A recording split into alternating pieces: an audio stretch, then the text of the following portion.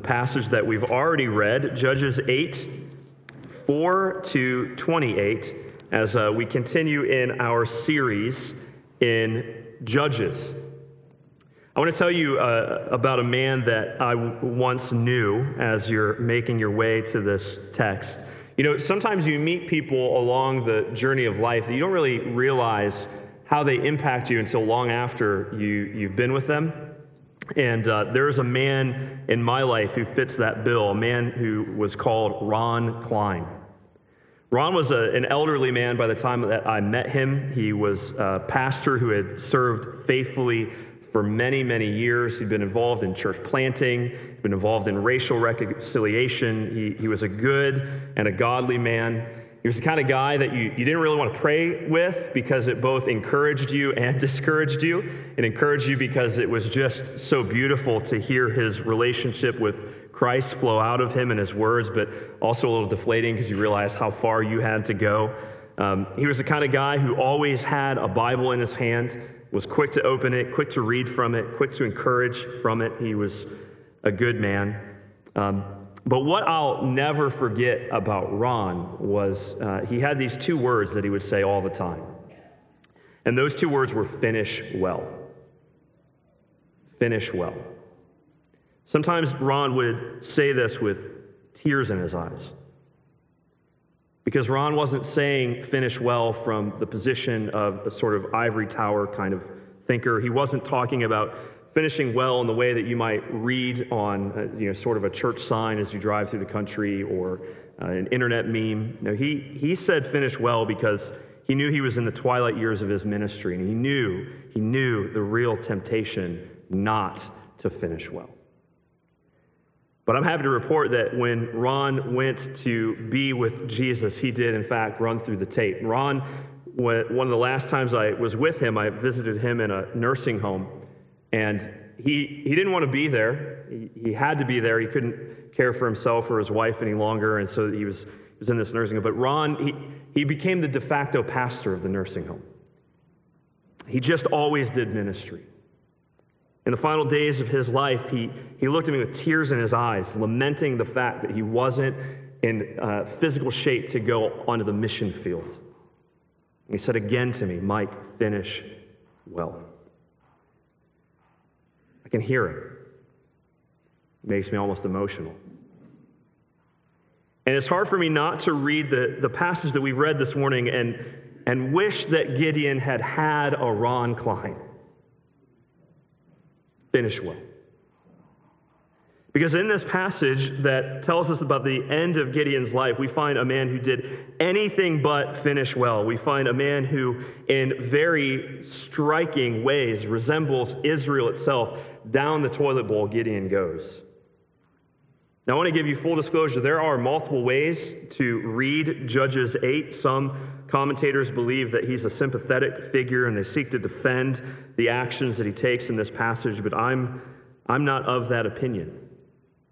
As we read this text, you're going to realize that the Lord is referenced only a couple of times, almost as an aside by Gideon, glibly mentioning the Lord. There are no more signs given Gideon by God as he is raised up to be the instrument of Israel's salvation. There is only failure because Gideon's motivation has fundamentally changed. He does not finish well.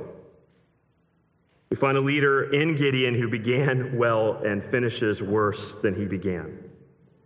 And if you want sort of a tagline or a slogan for this passage this morning, it's just this, friends: sin ruins everyone. Doesn't matter who you are. Looking out on a congregation, many faces I haven't seen in a long time, some I've never seen, some I see week after week. It doesn't matter who you are or where you've come from this morning, sin ruins everyone. When Israel's saviors need saving, you know things are bad. This is the story of the last days of Gideon. I want to call this message, V is for vengeance, vendetta, and vanity. V is for vengeance, vendetta, and vanity. Because what happens in this passage is nonstop conflict. Each can be described by one of these words. I want to point out to you first Gideon's vengeance in verses 4 to 13. Now, if you're just joining us, what you need to know about Gideon is that God raised Gideon up to save his people from oppression by a superpower called the Midianites. And Gideon, with a band of 300 men, are given a miraculous victory by the Lord. And what we're coming into here in verse 4 is the aftermath of that victory. God had said to Gideon, I will save Israel by your hand. God has fulfilled that promise, but Gideon's not quite done. Verse 4, and Gideon came to the Jordan and crossed over. There is incredible imagery in that language. Israel had crossed over the Jordan from east to west to take over the promised land. Now Gideon is crossing over the Jordan from west to east, leaving the promised land in hot pursuit of two kings named Zebah and Zalmunna. We get the sense that Gideon will stop at nothing to find these men, to track them down, to hold them accountable for their crimes. He's left the promised land. He's motivated by something different. But on his way across the Jordan, as he moves into the east, as he's chasing after these kings, we read in verse 5 that he comes into a land named Sukkot. It's the way I learned to pronounce that in seminary, Sukkot, and asks the people there to support him and his troops. They're exhausted yet pursuing. Verse 4, he says that in his request to them, my troops are exhausted and I am pursuing after Zebah and Zalmunna, the kings of Midian. Please give loaves of bread to the people who follow me. It might seem a little unreasonable for a foreign army to come into a territory and ask for support for their troops, and you would be right if you're thinking that, but this in fact wasn't a foreign army. Here's a little tidbit. Back in Joshua chapter 13, we read that Moses, one of the leaders of Israel, had given the land of Sukkot to a tribe of Israel called Gad. Joshua 13, 24 and 27, Moses gave an inheritance also to the tribe of Gad.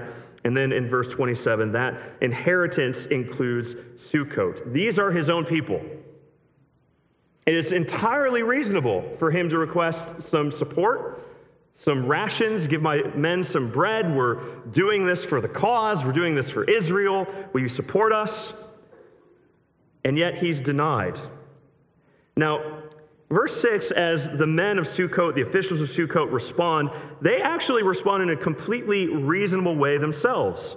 They say, give us a show of hands. What they literally mean is they want to see the hands of the kings. They want to see that Gideon has won. They want to be sure that they can be sure. It's just wise foreign policy. See, the land of Sukkot and Penuel here in this passage, again, are on the eastern side of the Jordan, very close to the Midianites. If Gideon and his group of 300 are more bark than they are bite, and they can't actually rout Zebah and Zalmunna, well, who's going to get the brunt of the retaliation if they offer support? So it's a completely reasonable request, but it's also a completely reasonable rejection. But listen to Gideon. When the Lord, there's one of the first and only references to God in this text, when the Lord has given Zebah and Zalmunna into my hand, I will flail your flesh with the thorns of the wilderness and with briars. He goes up to Penuel, and we find that he says very similarly to them, only he threatens to tear down their tower. Fast forward, and Gideon leads his men into Karkor, where Zebah and Zalmunna are there with their army. The entire group of men is unaware that they're being pursued. They feel secure, verse 11. You can tell that there has been a substantial dwindling of the Midianite army. 120,000 men had fallen who drew the sword. The victory had been won. The fight was over. The enemy had retreated. And yet Gideon falls upon the Midianite camp, captures Zebah and Zalmunna, and throws the entire army into a panic. Now, this, of course, means that there's going to be some resolution to our conflict with Sukkot and Penuel. What will Gideon do?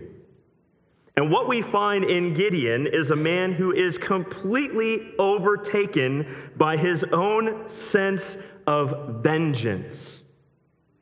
I want you to see that what begins to happen in the life of Gideon is the tragedy of, I must become more and he must become less. He's the anti-John the Baptist. Everything that Gideon does, he does out of a sense of his own reputation, his own honor, his own vengeance. Look at verse 13. Then Gideon, the son of Joash, returned from the battle by the ascent of Heres. He captures a young man of Sukkot and questions him. He gathers intel, all the names of the officials and elders of Sukkot, 77 men. Last night at that wedding reception, I was just thrilled to be able to see Johnny for the first time since he left, Johnny and his girlfriend. And we sent his girlfriend at the wedding reception to gather intel about what we were eating. And she came back with a full report, and it was perfect. It was almost like she had written it all down. She gathered the intel for us. Here is a man who has gathered intel on all of the officials and the elders of Sukkot. And he turns up in their city, and look at verse 15. Behold, Zebah and Zalmunna, about whom you taunted me, saying, are the hands of Zebah and Zalmunna already in your hand, that we should give bread to your men who are exhausted? And he took the elders of the city, and he goes and gets a switch, and he taught the men of Sukkot a lesson. Now let me ask you this. Is it just me, or does Gideon sound more concerned with the fact that he has been taunted than he does about the fact that his men were not given bread? Let me read for you again his words. Behold, Zebah and Zalmunna, about whom you taunted me, saying, are the hands of Zebah and Zalmunna already in your hand, that we should give bread to your men who are exhausted? He teaches the men of Sukkot a lesson, and he breaks down the tower of Penuel, killing the men of the city. It sounds to me like this man is completely consumed with himself. You taunted me, and now I will have my revenge. Vengeance consumes Gideon. I wonder if you can relate. See, this is, again, one of the brilliant times where I don't have to tell you to be like Gideon. I know you're like Gideon, because I know I'm like Gideon. You see this vengeance in the back and forth bickering that you find on social media, the tit for tat kind of relationships that permeate our culture. You see the vengeance of Gideon in the passive aggressive words and actions in the home or in the office. Vengeance. I want to confess to you, your pastor is a vengeful sinner. I haven't taught anybody a lesson with briars. I haven't pulled down any towers, but I am a vengeful person. I want revenge. I don't want to be taunted, mistreated, insulted. And when I am, well, I'm not very fun to be around. There's a reason, let me suggest, bring out my nerdy side. There's a reason that Batman is one of the most famous superheroes, because he says what? I am vengeance. Gives us this fantasy of being able to unleash, just like Gideon, all the pain of being taunted or insulted. I am vengeance, and yet the Lord says, vengeance is mine. Deuteronomy 32:35, Romans 12:19. Gideon's vengeance, we're finding that our hero is falling apart. Not only Gideon's vengeance, but Gideon's vendetta. He's taught the men of Sukkot a lesson. He's pulled down the tower of Penuel, and now there is that sticky issue, the hanging chad of Zebah and Zalmunna that he's captured. What will he do? Now, we want to be careful as we read the Old Testament. Some of us do an injustice to the Bible by trying to psychologize the way that people think. Let's be clear. Paul teaches in 1 Corinthians 2, verse 11, who knows a person's thoughts except the spirit of that person which is in him? I can't read your mind, you can't read mine. I don't know your motivations, you don't know mine. We don't know Gideon's. But at the same time, Jesus, our Lord, teaches in Matthew 12:34, for out of the abundance of the heart, the mouth speaks. Let me hear what you have to say, and I will tell you who you are. That's the way it works. Let's hear Gideon as he speaks to these kings. What is Gideon's motivation? Why so far out into the east? Why travel into Karkor? Why not be settled in the fact that the Lord had saved his people? Here's Gideon's motivation. He says to Zebah and Zalmunna, verse 18, where are the men whom you killed at Tabor? And they answered, as you are, so were they. Every one of them resembled the son of a king. And he said, they were my brothers. So there's a beauty and a subtlety to the way that the biblical authors write. They've intentionally left this event out until this point so that you and I can see what's actually driving Gideon at this point. No longer does it have anything to do with the Lord saving his people. This is not a quest for salvation. This is a personal vendetta. Gideon needs this. His brothers have been murdered by these kings. The Lord's command to him to be raised up and to save the people of Israel from Midian was a beautiful cover-up and excuse for his ultimate purpose, his ultimate goal, which was bloodlust. They were my brothers, the sons of my mother, he says, verse 19, as the Lord lives. This is the second reference to God in this passage. In effect saying, I swear to God, if you had saved them alive, I would not kill you. His vengeance has given way to a complete personal vendetta and bloodlust. And look at this as the mess continues, verse 20. He said to Jether, his firstborn, rise and kill them. Now, this is Western Pennsylvania. I mean, I know many of you have taken your children out on their first hunting trip. What a joy it is to see your son or your daughter kill their first deer. I remember going fishing with my dad, catching my first fish. I mean, some of you would rejoice in seeing your child first play their first solo in a musical or hit a home run in Little League or whatever it might be. It's almost like a rite of passage, the proud parent who sees their child accomplish something wonderful. But for Gideon, the only thing that will bring him honor is to see his child Jether kill these men who had killed his brothers. Rise, he says, and kill them. But I want you to see what the writer is showing us. He's showing us this Vader-like transformation in Gideon. I said before we even opened the Bible that when Braden was speaking, it sounded like Adam, didn't it? When Jether is described, see if you hear Gideon from chapter 6. The young man did not draw his sword, for he was afraid because he was still a young man. He was afraid. Chapter 6, verse 27, as Gideon is called to tear down the altars of Baal, Gideon took 10 men of his servants, verse 27, and did as the Lord had told him, but because he was too afraid of his family and the men of the town to do it by day, he did it by night. The writer's saying, look at who Gideon used to be. Fearful, unassuming, timid. And now we have a man completely consumed with bloodlust, pursuing his own vendetta. Kill these kings, my son. And Jether, like Gideon, can't. He's too fearful. Well, you know how that goes. No one wants to be the kid at the baseball game whose son strikes out. Nobody wants to be the father whose child can't keep a tune. We live vicariously through our children, don't we? That's a whole other sermon. That's not a good thing. But listen to how Ziba and Zalmunna begin to taunt. Rise yourself and fall upon us if you're really a man. For as the man is, so is his strength. Maybe your son's a coward because you are. Come on, big boy, kill us yourself.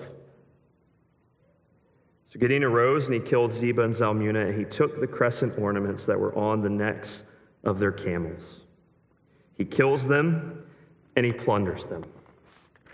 Again, I can relate. My dad used to tell me when I was growing up, if you ever get into a fight, don't stop punching. I always wanted to ask him, when do you start?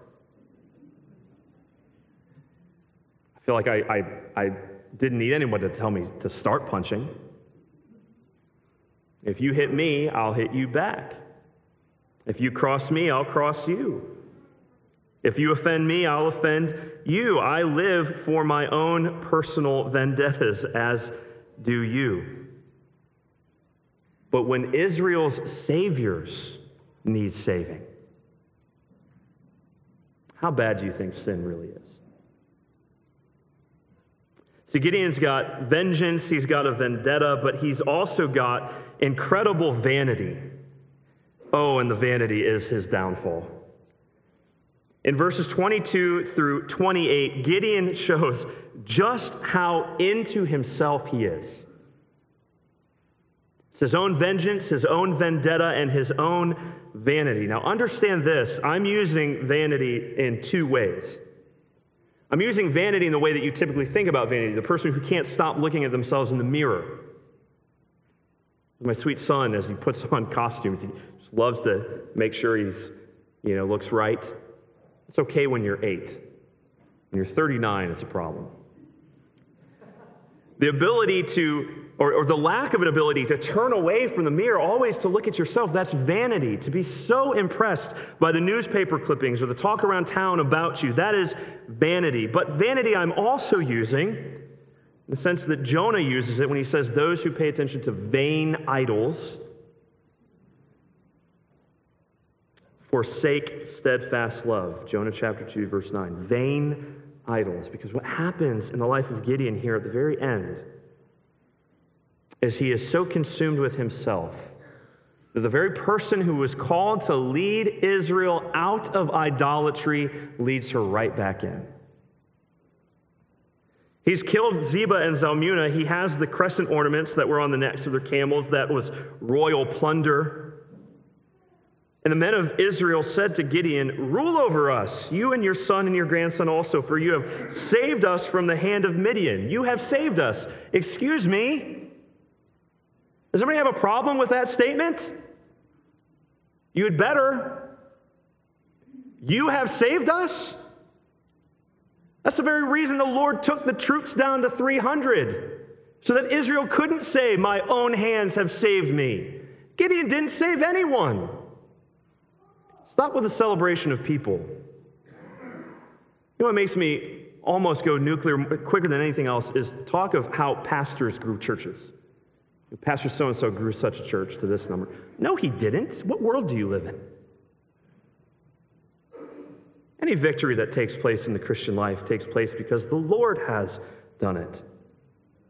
Rule over us, for you have saved us from the hand of Midian. There's no correction. There's no, excuse me, let's alter that theology just a little bit. There's only a half-hearted rejection of rulership. Gideon said to them, I will not rule over you, and my son will not rule over you. The Lord will rule over you. That's the third and final reference to God. I don't want to be your king. I couldn't possibly be your king. But let me explain to you. There's a way of rejecting a title while still grasping at the responsibility. My wife and I just finished watching this really, really bad show on Disney Plus that was sort of a legacy show based on the Mighty Ducks franchise. If you haven't watched it, you're not missing much. But Emilio Estevez plays one of the coaches. Well, he used to be the coach of the Mighty Ducks. They're asking him to be a coach of another team, and he said, no, I couldn't possibly. But it's funny because in almost every scene he has a clipboard. He's running up plays. He's working one-on-one with players. Oh, I couldn't possibly be the coach. But you are, in fact, the coach, are you not? I couldn't possibly be your king. I couldn't rule over you. Oh, no, let me feign humility for a moment while I enjoy the gaze in the mirror. Gideon said to them, let me make a request of you. Every one of you, give me the earrings from his spoil. Now, that sounds like something a king would say. Give me your treasure. Make your treasure my treasure. And so he gathers up all the gold that the men had as plunder from this battle that the Lord had graciously given them. They willingly give them to Gideon. They spread out a cloak, and every man threw in the earrings of his spoil. And understand this. If you haven't read the book of Exodus, what is happening is we're revisiting Exodus. There's a scene in the book of Exodus after the people have been saved from Egypt. They leave with earrings and gold and spoils of war. And as Moses goes up onto the mountain and is communing with God, the people get impatient and they create a golden calf out of their earrings. And they say, behold the Lord your God who led you out of Egypt. They worship a false god. Don't be mistaken by the fact that Gideon creates a religious icon. It's a calf. It is a golden calf. They throw the golden earrings onto this sheet, and he creates an ephod, which is a priestly garment, out of the gold that they had plundered from the Midianites. Now, there is a lot of discussion about whether he created an ephod, as it's described in the book of Exodus, chapter 27, I believe, or whether he created an idol. Why not both? He created a priestly garment that became an idol. Why do we say that? Because Israel whored after it there. Every time the language of whoredom is used in the book of Judges, it is a reference to Israel spiritually cheating on her God. It is an ephod that has become an idol. Understand this, it is a religious image that has become an idol. Not only bad things are idols. In fact, bad things are almost never the things that snare us into idolatry. It is good things that we freight with more value than they deserve that become idols. Tim Keller writes in his book, Counterfeit Gods, a common mistake people make when they hear about the biblical concept of idolatry is that we think that idols are bad things, but that is almost never the case. The greater the good, the more likely we are to expect that it can satisfy our deepest needs and hopes. Anything can serve as a counterfeit God, especially the very best things in life. What are you tempted to worship? Maybe it's an image, religious or otherwise. Maybe it's a spouse. Maybe it's a parent. Maybe it's your favorite sports team. It is the good things in life that draw us away from pure and sincere devotion to the Lord. Who could argue that a priestly garment in ancient Israel is a bad thing? They're not bad things, they're good things. But look at the way that the Bible itself describes this idol. All Israel whored after it there, and it became a snare to Gideon and to his family. In his vanity and desire to be thought something great, make your treasure my treasure, he created for Israel more vanity, idolatry, false worship, counterfeit gods, as they sought anything that they could devote their hearts to that wasn't Yahweh. Don't think for a moment that you and I aren't as susceptible to worshiping even religious imagery, it could be anything, and being taken away from sincere devotion to the Lord. Gideon has his clipboard. He has all of the trappings of kingship. He's just rejected the title. At least he does until his son's born. It's one of Gideon's final acts in his life is to have a son. Verse 31, we'll meet this man next week. He's a real great guy. He names his son Abimelech, which being translated is "my father is king." I couldn't possibly be your king. But let me just live like it and name my son, "my father is the king." What an absolute embarrassment. What a profound mess. I am not standing in condemnation of Gideon. I'm standing in condemnation of myself. Who are we? Vengeful, filled with personal vendettas, vain, indescribably vain. But you know what this passage calls out for? It calls out for the day when the person who saves Israel truly is their king. The book of Judges is all about Israel's absolute and profound need for a king. The final note of this book is everyone did what was right in their own eyes, for there was no king in Israel. Which in the context of Judges is paging King David. And in the context of the entire Bible is paging King Jesus. Do you know how absolutely important it is for you to not only be able to say, "I have a Savior," but to say, "I have a sinless Savior"? Your theology is important. I don't just have a Savior, I have a sinless Savior. A Savior who was never, at any point in his life, driven purely by vengeance. But as he was being crucified, wrap your hearts around this, prayed, "Father, forgive them, for they don't know what they're doing." A Savior who was never driven by his own personal vendetta, or if you want to even make it lighter, his own personal preferences or agenda, but submitted himself willingly throughout the entirety of his life to the Father's will and plan, so that as he prayed in the Garden of Gethsemane, he could say, "Father, if there's any way for this cup to pass, but not my will, your will be done."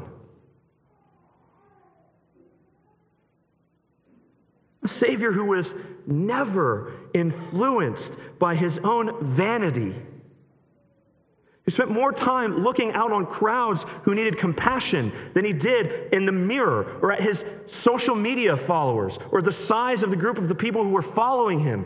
Absolutely immune to vanity.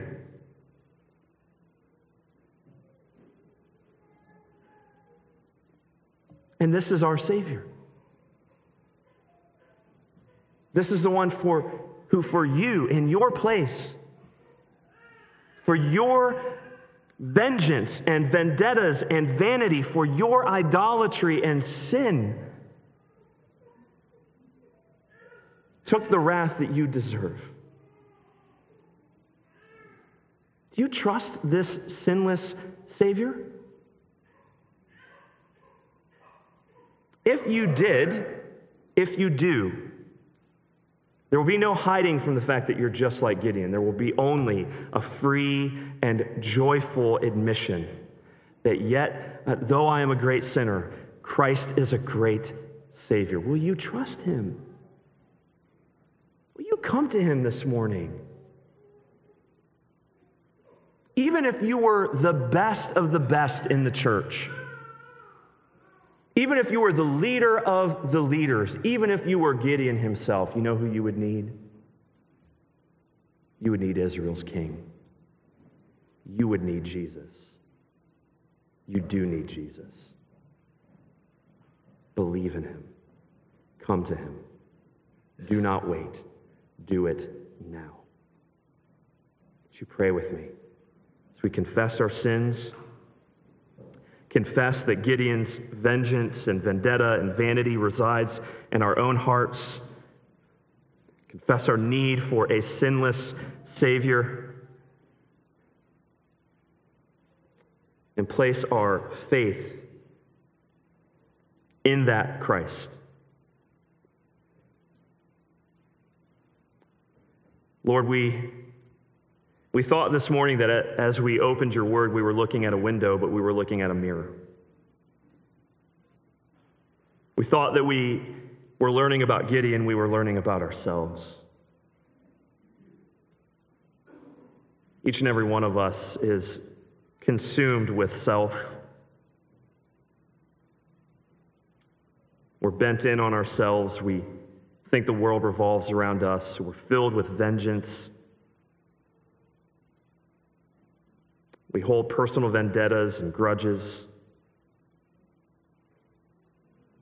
We're filled with vanity and want to be thought well of by others.